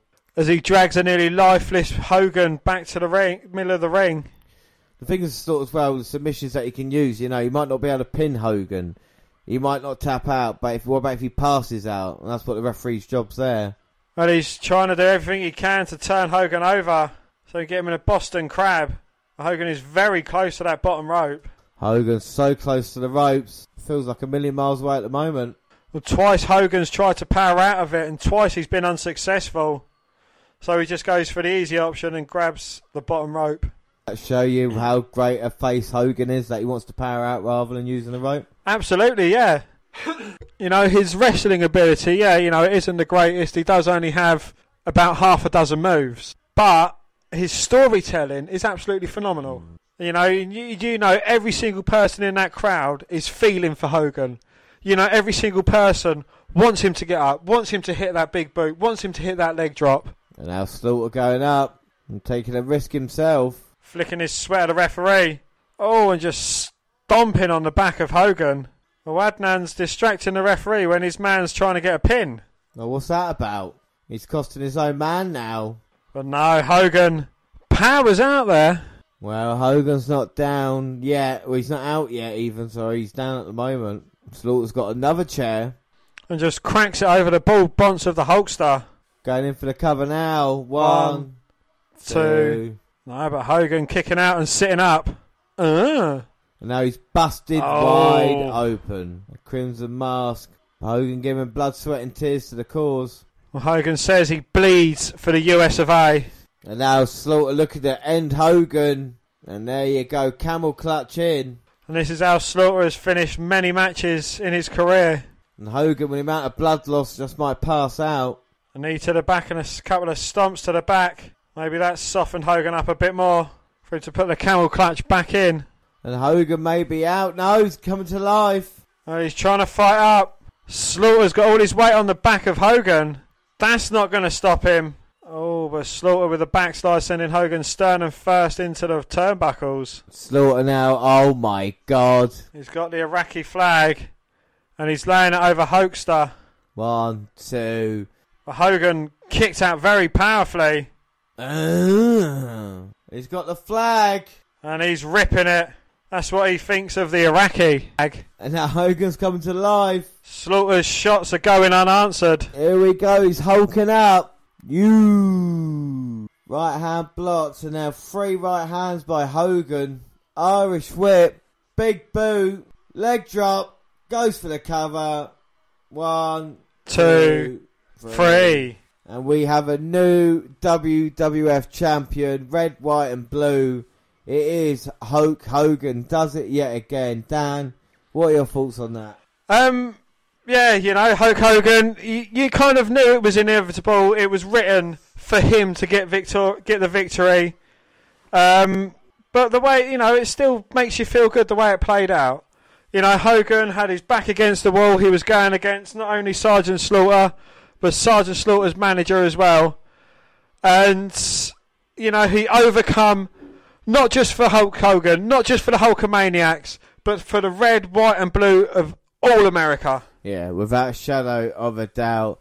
And that was WrestleMania 7 we see with Hulk Hogan celebrating the belt. Dan, what are your final thoughts of WrestleMania 7 then?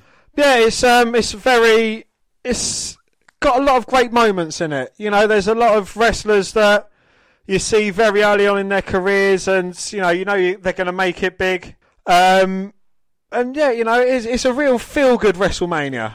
Without doubt, like I said, a really underrated WrestleMania. A couple of great moments in there. Of course, the match between Macho Man and the Warrior, and even the main event is quite enjoyable with the undercard as well. But that is it. Like I say, our next episode will be NXT update with no takeover. We'll try and update you on the situation.